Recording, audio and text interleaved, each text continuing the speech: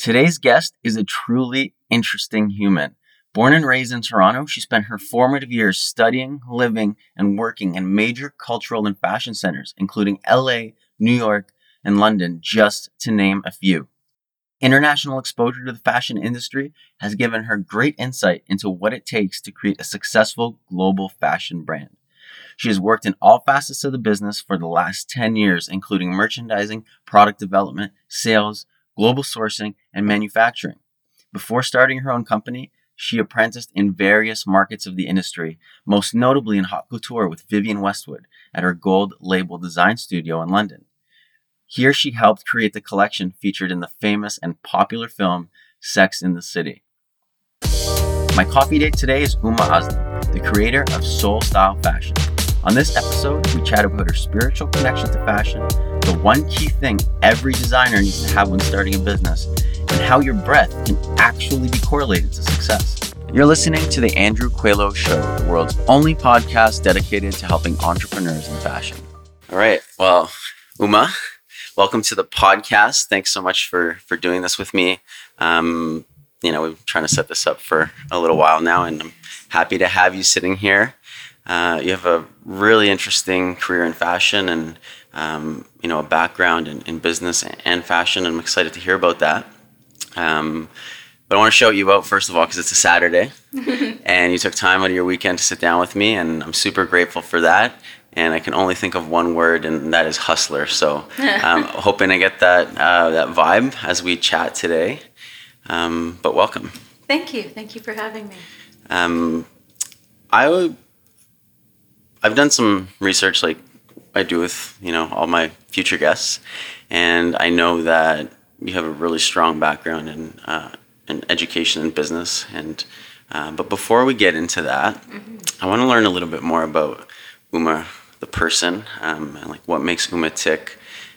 So we're just kind of chatting before we hit the record button, but like you're born and raised in Toronto? Born and raised in Toronto, yeah, from the early part of my life. But I did leave at a young age.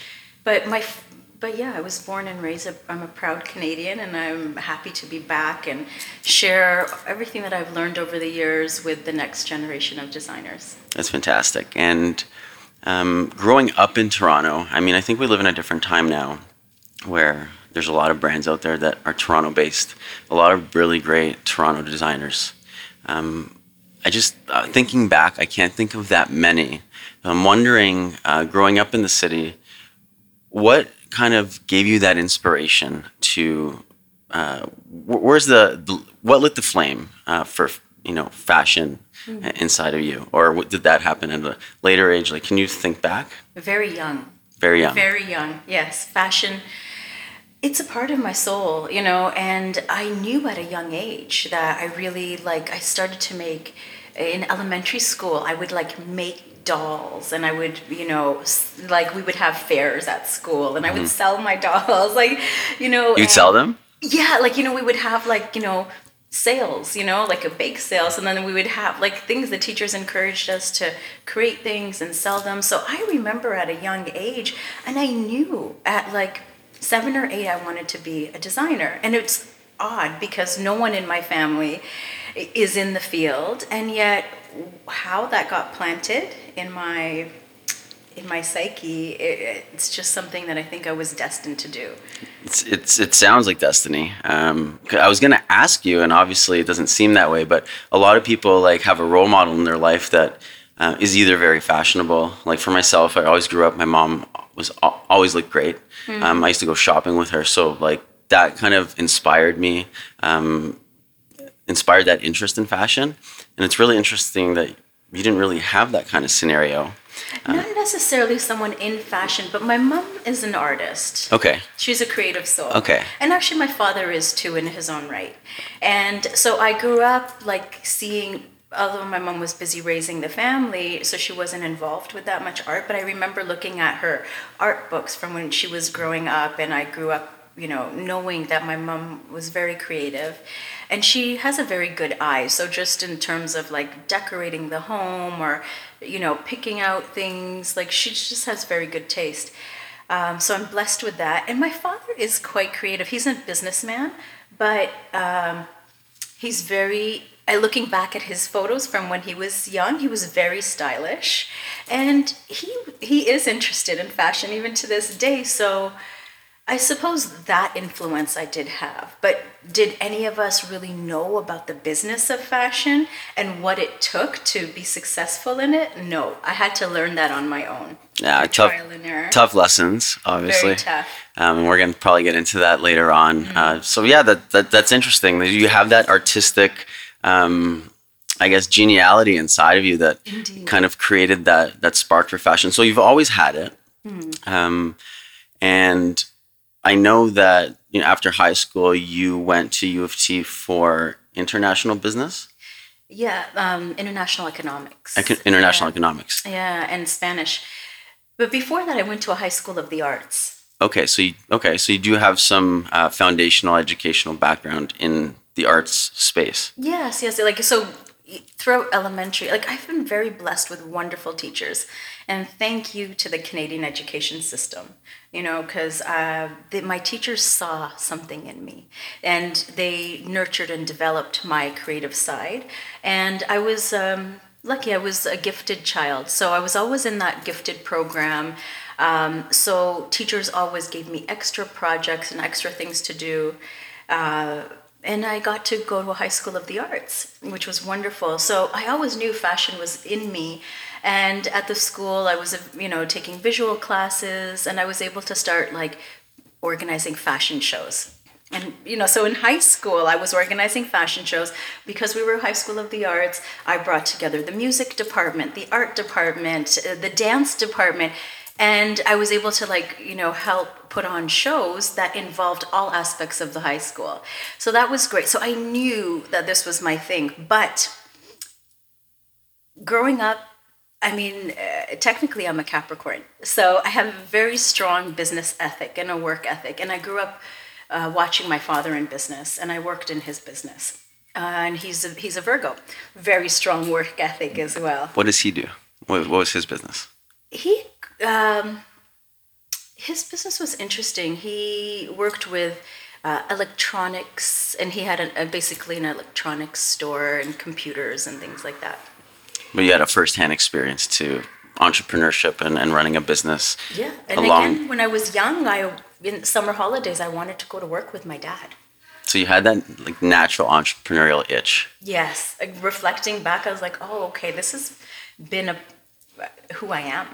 It's interesting because a lot of times artists and entrepreneurs or business people are put on two different spectrums, and you often don't find a hybrid of the two. There's always that struggle of the artist not knowing how to have that business mind, which is interesting because you have both. How come? Why not take a fashion program then? As you're working through high school, you obviously have this passion for arts and putting on fashion shows. Why U of T? Why international economics? Why versus a fashion program? Yeah, so going back to my work ethic and my father's work ethic, I felt like I needed to go to university and get a degree. Mm-hmm. I just felt like security and being a role model for my siblings, and I wanted to be the first woman in my family history to go to university. Are you the oldest? Yes. Okay. Yeah. What's your sibling look like? What does your family look like? We're 5 girls. Oh my God. Yes. Very interesting growing up. God bless your dad. God bless my dad. I was actually saying that in my heart, and you verbalized it. Yeah. And daughters are wonderful. So it was challenging, no doubt, for my parents growing up. But you know what? They have 5 best friends in the world, and the way that a daughter cares for parents, it's it's just very different, So anything happens, it's we all go running if my parents need us. So no doubt it was challenging, and still to this day, it's everyone keeps my parents quite busy. Absolutely. Yeah, so that's why I wanted to go to U of T, and because I have this. I enjoy education. I enjoy learning, and that's a part of who I am as well. So I thought, okay, let me go to U of T and get a degree. And that's what I did. So you got your degree at U of T. Yes. And then you took a long hike to LA. Yes. To UCLA for business management? Yes. I went down there to start my MBA. Okay. Right? And, being Canadian, being new to the whole American school system, and I had applied to a master's program, and I got in, and I went down there for that. But I realized, that I went to the California State University system.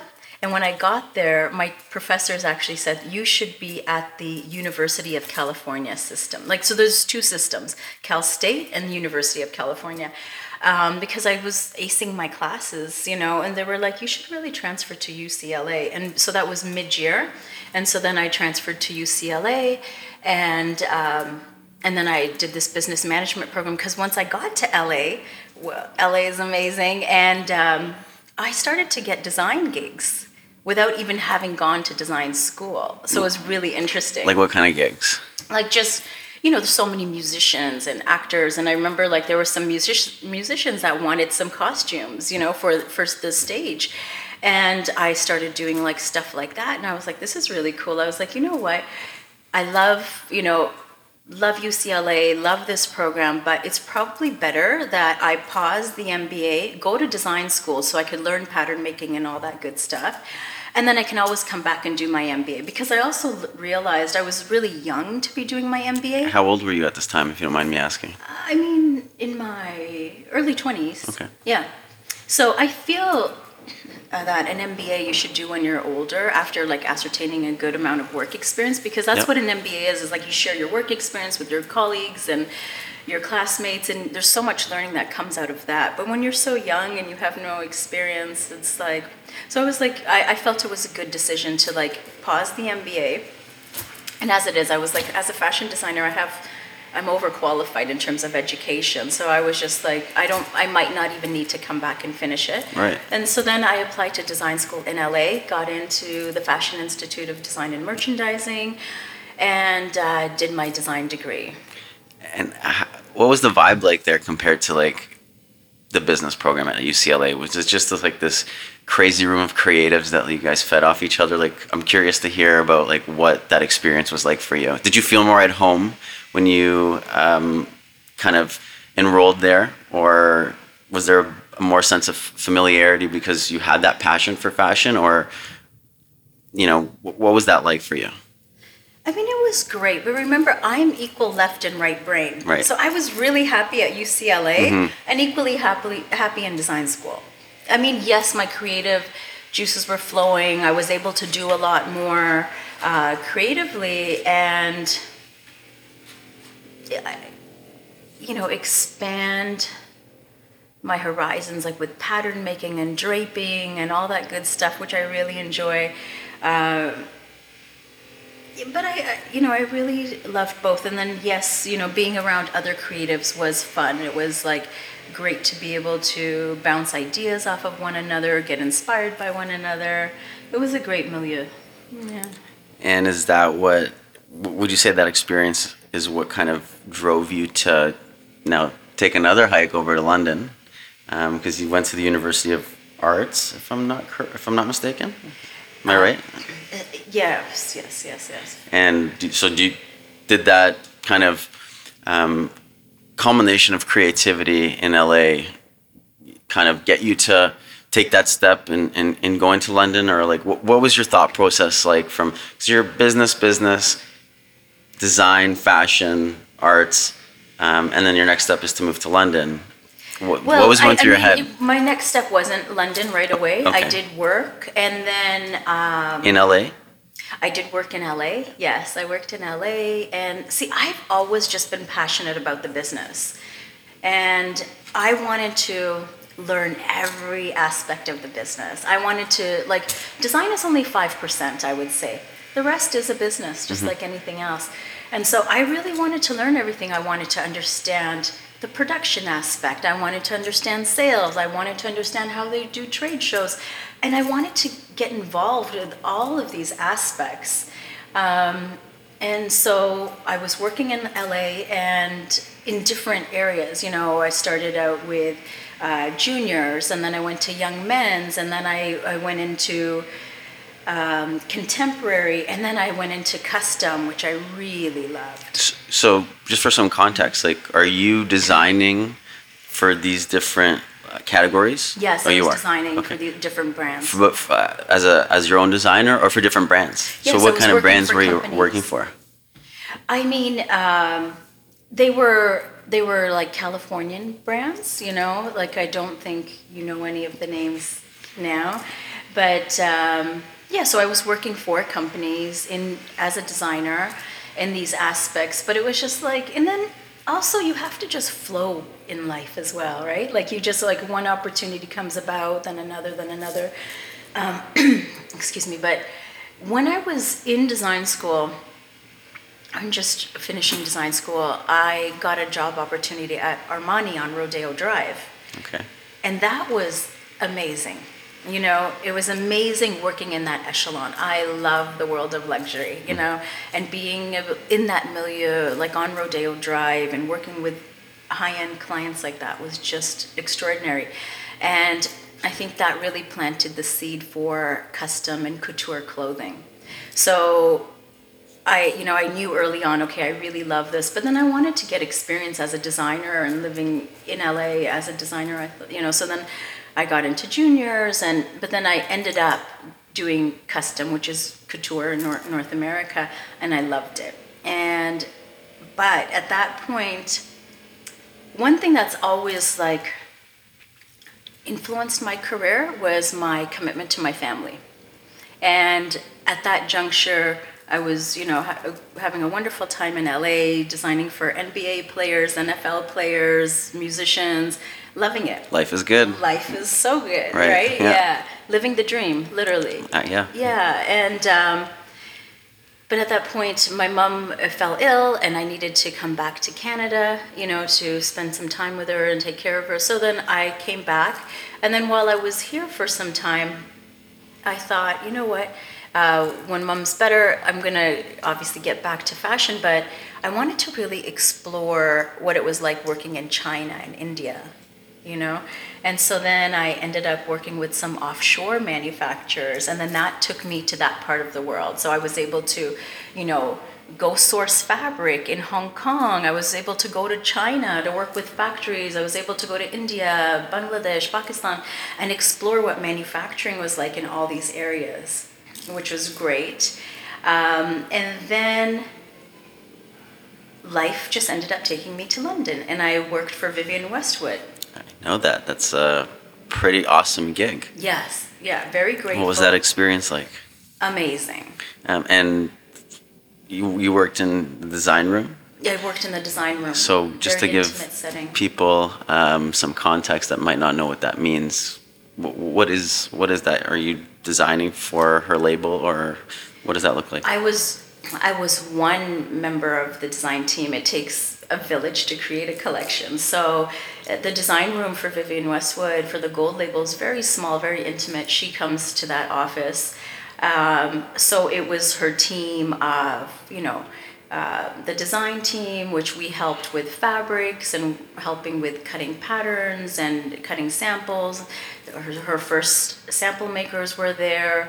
Her primary designers were there. It was just two levels of just everybody that works on the collection. It wasn't any factories or no manufacturing there.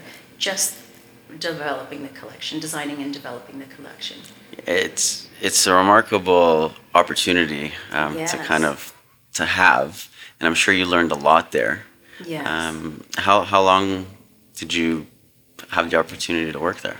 About a year or so, yeah, and then,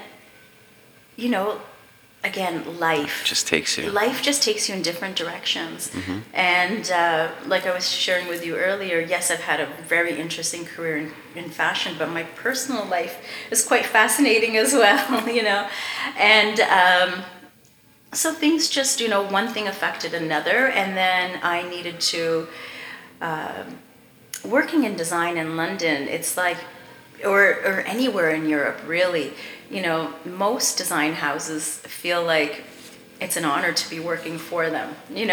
So at that point, I had pressure to make more money. And so then I had to do something else where I was able to generate more money. The cost of living in London is very high. I've heard. Yes. I've heard that Toronto's starting to rival it, but Toronto's getting up there, no doubt. For sure. Yes, but it's nothing close to London. So does that influence your decision? Because I think your next step was working at Hugo Boss here in Toronto? Then, yes, and later, so many things happened along the way, but, and then I did end up coming back to Toronto. Again, there were some family health issues, and I just needed to be here. Home. Yep. And the thing is, it's very interesting growing up, born and raised Canadian, but my roots are Eastern. And my family is somewhat, they're very open-minded, but still have very traditional roots as well. So my mom was just, a lot of things were happening at home, and she was just like, I just beg you to please stay in Toronto for a couple of years, just be here. And she's like, with all your traveling, she really wanted me to meet my husband. So she was like, can you just stay put for a little while? Time to settle down a little bit, yeah. Can you try, She's like, you're so intimidating to men because you're always traveling. And I was like, and at that point, I had moved around quite a bit, lived in so many different places. And this opportunity with Hugo Boss just kind of fell into my lap. Just life. It's just life, And I ended up working there. Great experience, because being the right hand to the president, was able to really get a feel for what's happening in Canadian fashion. And Hugo Boss does really well in Canada. It's a good brand for the Canadian market. Mm-hmm. And so I was able to be a part of not only just the wholesale channel, but retail, the concession channel. So I learned a lot about the retail end of fashion. And to be honest, that's the stronger sector within fashion in Canada. Mm-hmm. We don't have a lot of manufacturing, but we're very strong in retail.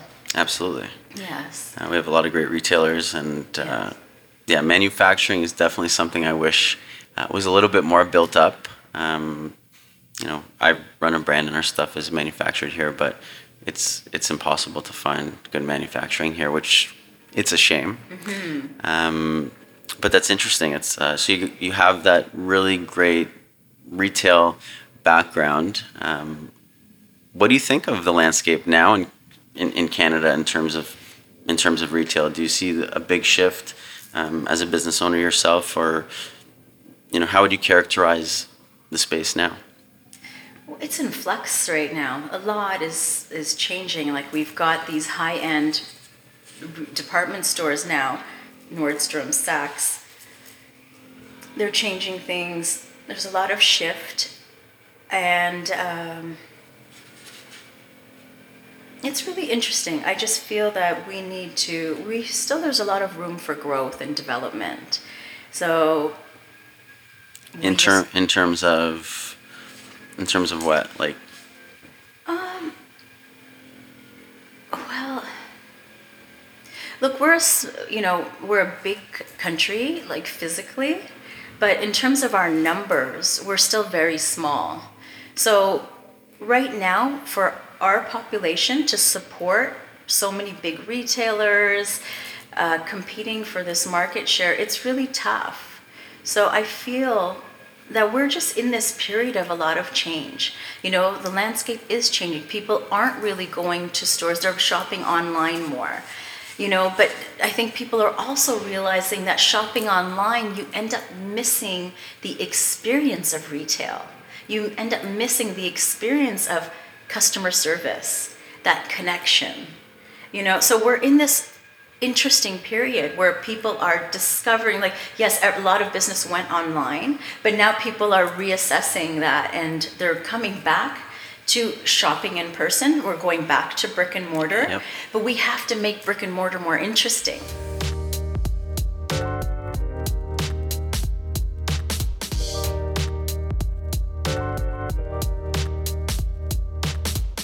Like so many of you listening to this episode, I spent a lot of time thinking about ways to generate incremental revenue in my business. Should we be advertising on social media? How about Google AdWords? It's totally overwhelming. And then it hit me. Isn't it easier to market and sell to people who are already customers or prospective customers? If you run an e-commerce store on Shopify, you have to think of Spently when you're looking to elevate the experience of your current customers and hot prospects. They make it easy for store owners to create beautiful email receipts, abandoned checkout emails, and other notifications with branded, personalized marketing messages and upsells. It's the easiest way to drive repeat purchases and convert abandoned checkouts with an easy-to-use platform and a top-notch analytics dashboard. Best of all, it only takes 30 seconds to install the app from the Shopify App Store. You just sign up, create some branded templates, and voila! I've tried other providers, and trust me when I say this, that Spently is the best at what they do. You can take my word for it, or just try it out for free and see what all the fuss is about. All you have to do is follow the Spently link in my Instagram bio at Mr. Andrew Coelho. Now, back to our regularly scheduled programming. Yeah, it needs to be more experiential. I was actually, before you arrived, I was reading an article about millennials.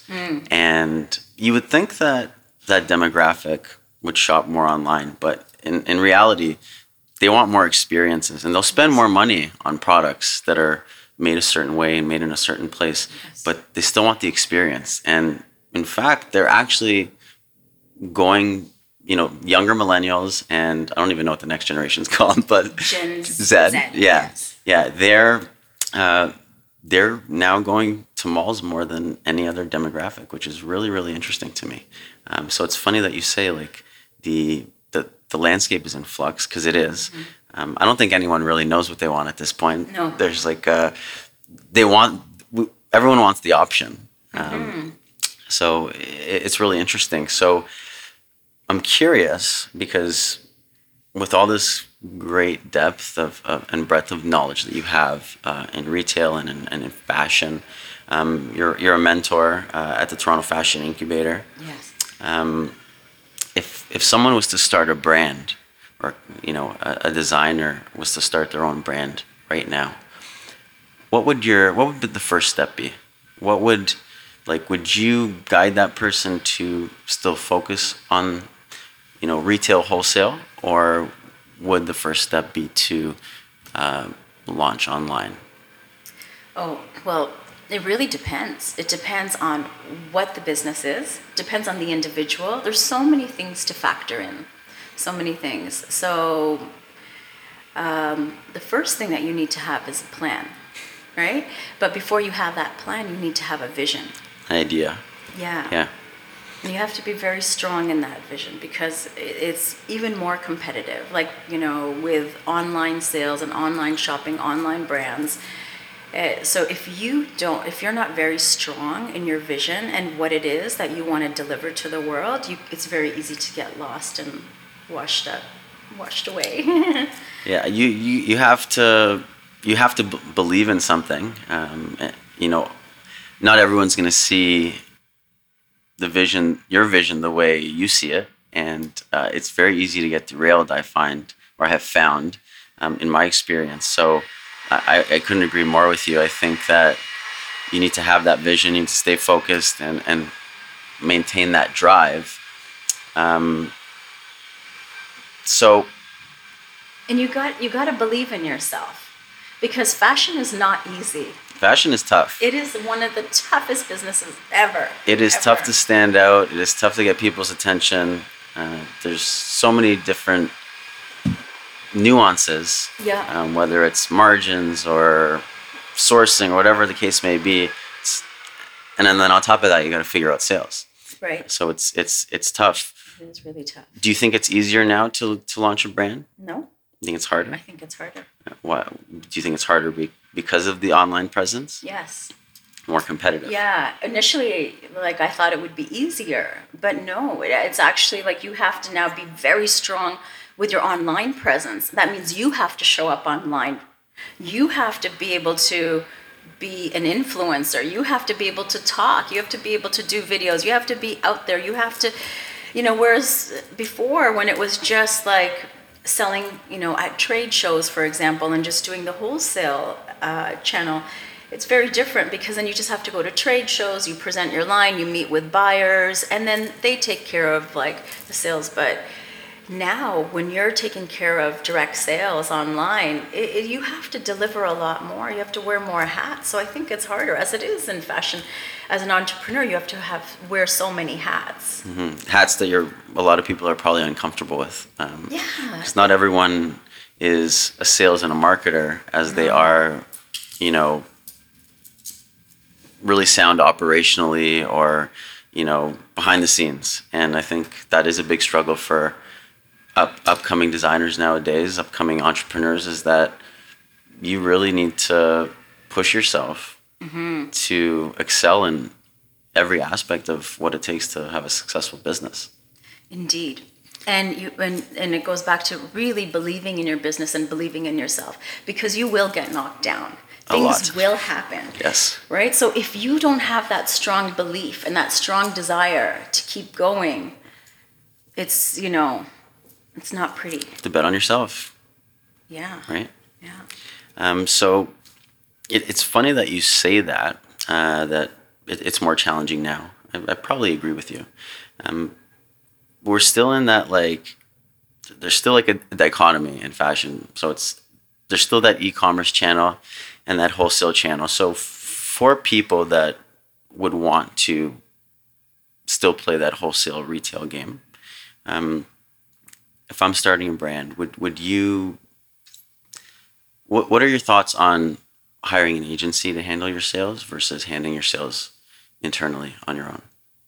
Speaking of wearing a lot of hats. Yeah. Well, again, I would have to know what your product is and what your goals are with your company and where you want to go to really give you the proper guidance on that. But I think, yes, having sales agents, it's important to really grow the business. And like I said, it's that 10% that you end up paying that sales agent, for example. It's like if you look at all the time and the energy that you have to put in to get those sales, it's probably worth a lot more than the 10% that you have to pay the salesperson. For sure. And you can reach a lot more people, and it's still very important to get yourself in stores. Yes, having an online presence is great, but people need to touch and see and feel your product. And going back to what we said, experience your product. Absolutely. Yeah. It's funny that you say that, because the brand that I run, Monty & Co., we sell higher end, I call it entry to luxury travel bags and accessories.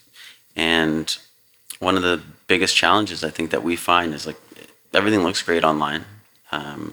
We spend a lot of money on assets. The website looks clean, but people still want to touch and feel it. And when I present the product in person to people, it almost, what's the word I'm looking for? It just exceeds expectations, because they see what they see online, and sure, they're probably impressed and interested, but when they touch it and they feel it and they understand the quality and the craftsmanship and the real raw materials that are into it, it actually it makes the discussion so much easier. Exactly. To be honest. Exactly. So I 100% get what you're saying. Yeah. So having said all of this, what would, given all your experiences, whether it be at, bigger brands like Hugo Boss or, really distinguished designers like Vivienne Westwood, what would the 20-year-old, what would Huma today tell the 20-year-old Huma? Well, reflecting, I would, and this is very personal to my life, I would tell myself to just really focus on my dreams and stay focused. I, over the years, have put my dreams aside to take care of others in my life. And reflecting back, now I should have, so that's probably something I would have changed, is just to stay focused on. And I would tell the 20-year-old Huma to enjoy the moment. Really enjoy the moment. Be here and now. I'm a very spiritual soul. Like, I get that from you. yeah, I'm like, it's interesting, but yoga. When I was living in LA, I got introduced to yoga, and I loved it. And so I'm also a certified yoga instructor, meditation, breathwork teacher. So spirituality is very, very important to me. And so yes, so upon reflection, I would tell that 20-year-old soul to really enjoy the moment and not worry about the future. Like, be here, be now, enjoy this moment. I love that. Yeah. I have to tell myself that all the time. I'm a do. Chronic overthinker. We all are, and that's probably why we're in this business. Because you have to constantly be thinking. As an entrepreneur, you never get to switch off. You are working 24/7. And being in fashion, not only are we working 24/7, but we have to be 6 months in a year in advance, and we've got to think about so much. So I think it's very easy to miss the opportunity of being in the now. I agree with you. Yeah. It's so challenging now. There's just so many external factors as well that can really distract you or distract your focus, but also cause you to overthink all the time. I got you. Yeah. I'm with you on that one. This is a perfect segue actually into my next question. And I want to go into more of, not so nitty gritty, not talk about your background, but just kind of general rapid fire questions before we end off. But I love that you talked about spirituality. One thing I've been really interested in lately is, overall wellness. And I think a lot of entrepreneurs kind of don't realize how important that is to be successful in the long term. It's a marathon, not a race. And, I really focus now on how much I sleep.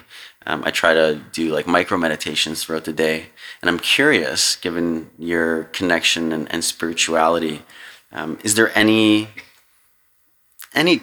tips or tricks or routines or practices that maybe you have on a daily basis, whether it's being committed to 7 or 8 hours of sleep or, really anything? Is there anything that you follow or practice in your day-to-day to kind of take care of yourself? Definitely. Yeah, definitely.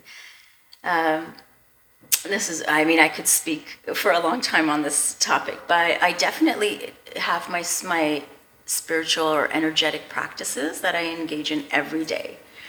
So and I'm grateful that I have a nice toolbox, whether it's practicing yoga or sitting in meditation or chanting or doing, whatever it is, I have a nice toolbox of different things I could, every day choose whatever is resonating with my soul and engaging in that. So yes, I start my day with some type of spiritual practice for sure. And like how long do you spend at the beginning of each day doing something? A minimum of 30 minutes. Okay. If it's, but I ideally an hour. Ideally. And you just dedicate that time to yourself that is shutting out all the noise from the world and just having your own kind of moment with you. To focus on your own energies and really building your own energetic system. And I would highly recommend focusing on your breath. If there's one tip I have to give anyone, it would be to be mindful of your breath. Your breath is your best friend, right? It's our greatest gift. It's the first thing that brings us into this world, and it's the last thing that is with us at the end as well. So our breath is our best friend, and we have to honor and respect our breath. So because of society, because of all the influences that we have, we don't engage in deep breathing. We breathe very shallow. And so that takes us into a state of anxiety, just naturally when you're not breathing deep. So I encourage everyone to breathe deep. Take the breath deep into your belly and expand the belly. And if you could just be mindful of your breath, I think it would change a lot in your life. And do you find that, going through routines like that in the morning creates more focus or more energy throughout the day? Or what are some of can you share some of the benefits of maybe doing that? Yeah, being definitely more focused, having more physical energy, and just my energies are more amplified, and I end up attracting a lot more. The higher your frequency and vibration, the more you attract into your life. Anything that's negative is a low frequency. Anger, jealousy, hate, if you measure it on a frequency meter, those are very low frequencies, but things like love, positivity, joy, connection with others, very high frequency. So once you're in that higher frequency realm, you end up attracting other people who are on that level. And you need that to be successful in any business. Absolutely. I love where you're going with this, and I want to keep going a little further, because I think that, being an entrepreneur, this is going to be very cliche, but there's ebbs and flows, and there's waves and lows, right? And those lows are scary sometimes. I mean, I've experienced them myself, where it's hard to get out of bed. You're just really down on yourself. Yeah. And so I think it's important that entrepreneurs are aware of that and have mechanisms to help climb out of it. Indeed. So breathing. Breathing. Number one? Number one. Okay. Be mindful of your breath. Breathe deep. I'm going to go home and YouTube top breathing exercises for... Yeah. I mean, just being mindful of your breath and taking your breath into your belly. Simple. Cool. It's the simplest thing. I'm going to add that to my routine. Just breathe. Let's just breathe deep right now together. Deep breath? Yeah. On 3? Inhale through the nose, keep the mouth closed, and breathe deep into the belly and expand the belly.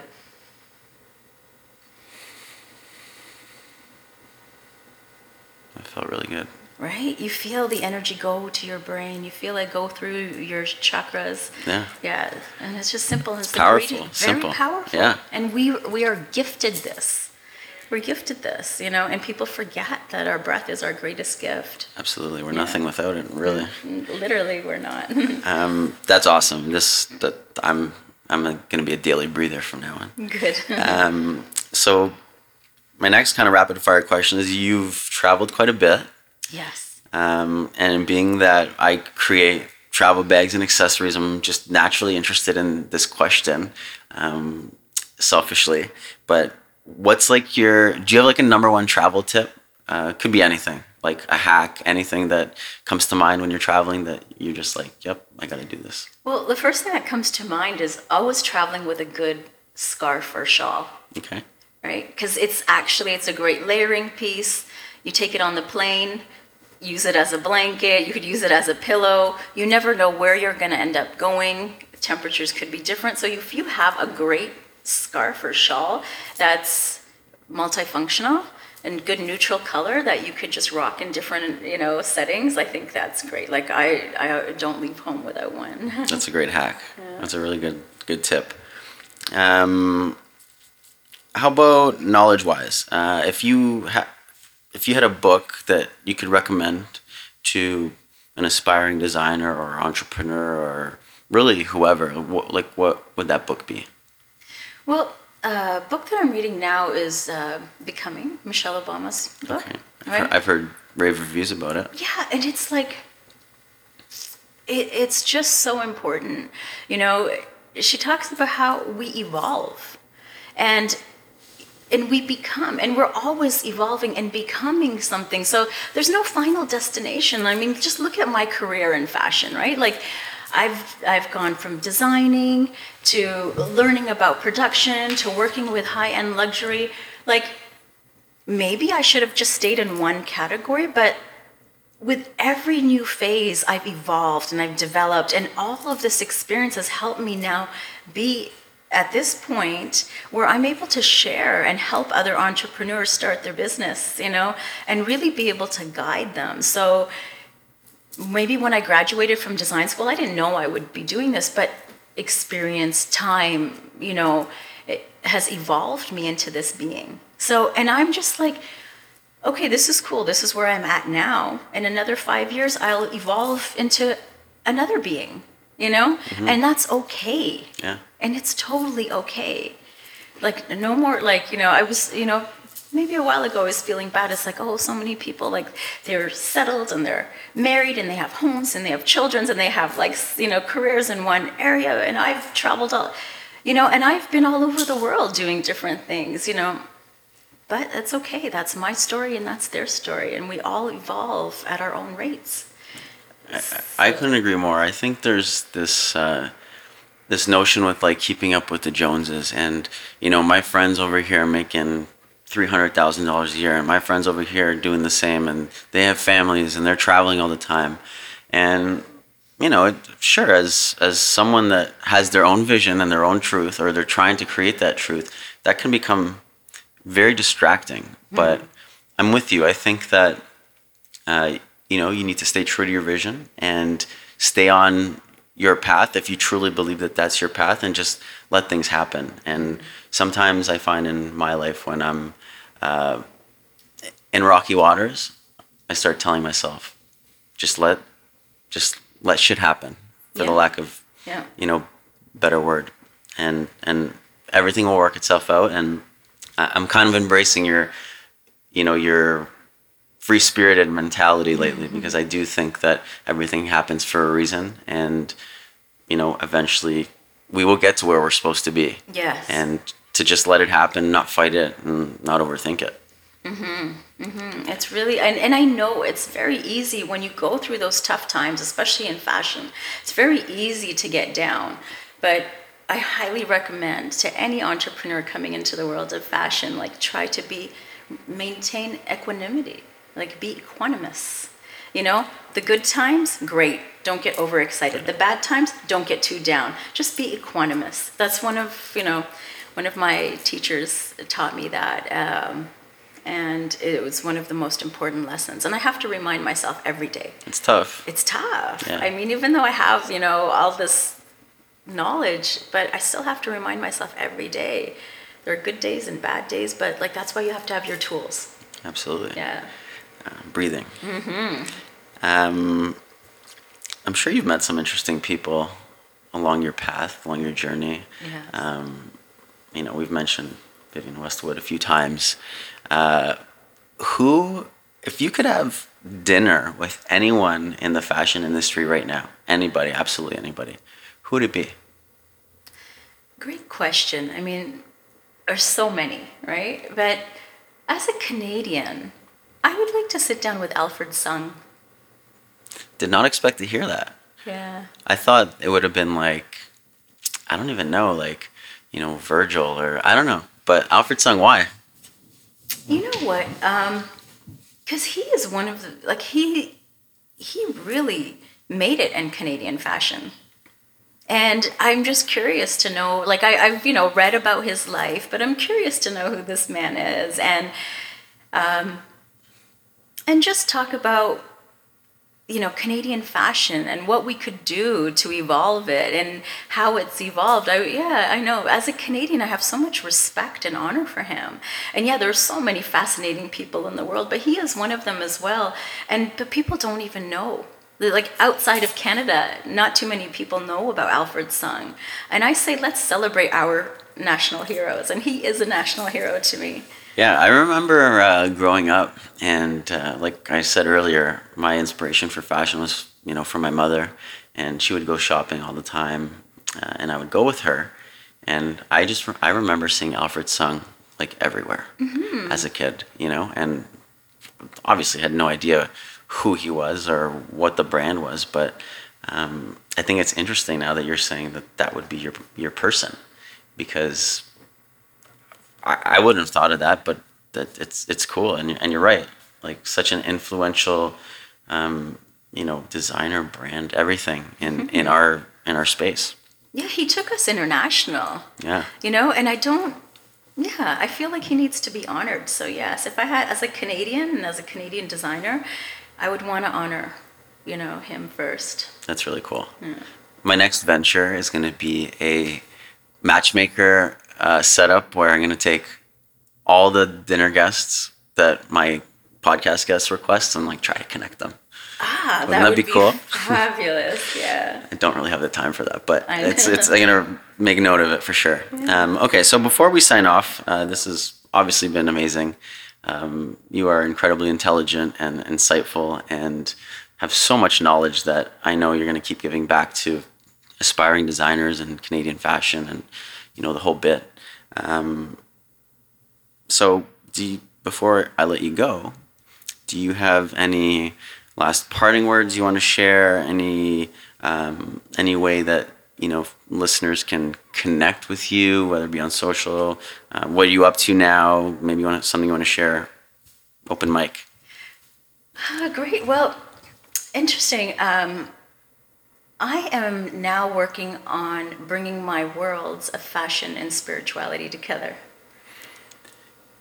Refresh my memory. It's called Soul Style? Soul Style, yes. Yeah. So it's, I want to make people aware of tuning into their own style, tuning into who they are, and you can do that by connecting to your heart and soul.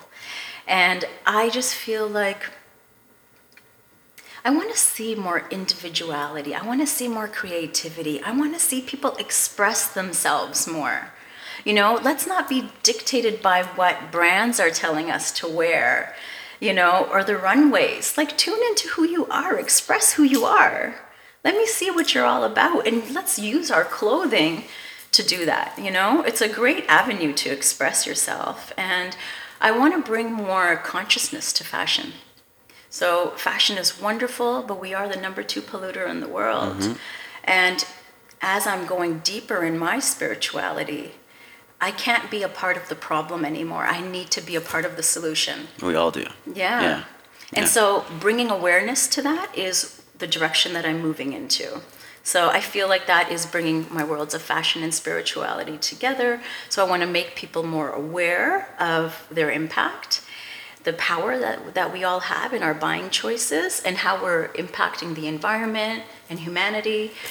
So I see myself moving in that direction. And this next year, I'm thinking about not taking on as many clients, like really just selecting, a few, and focusing on writing.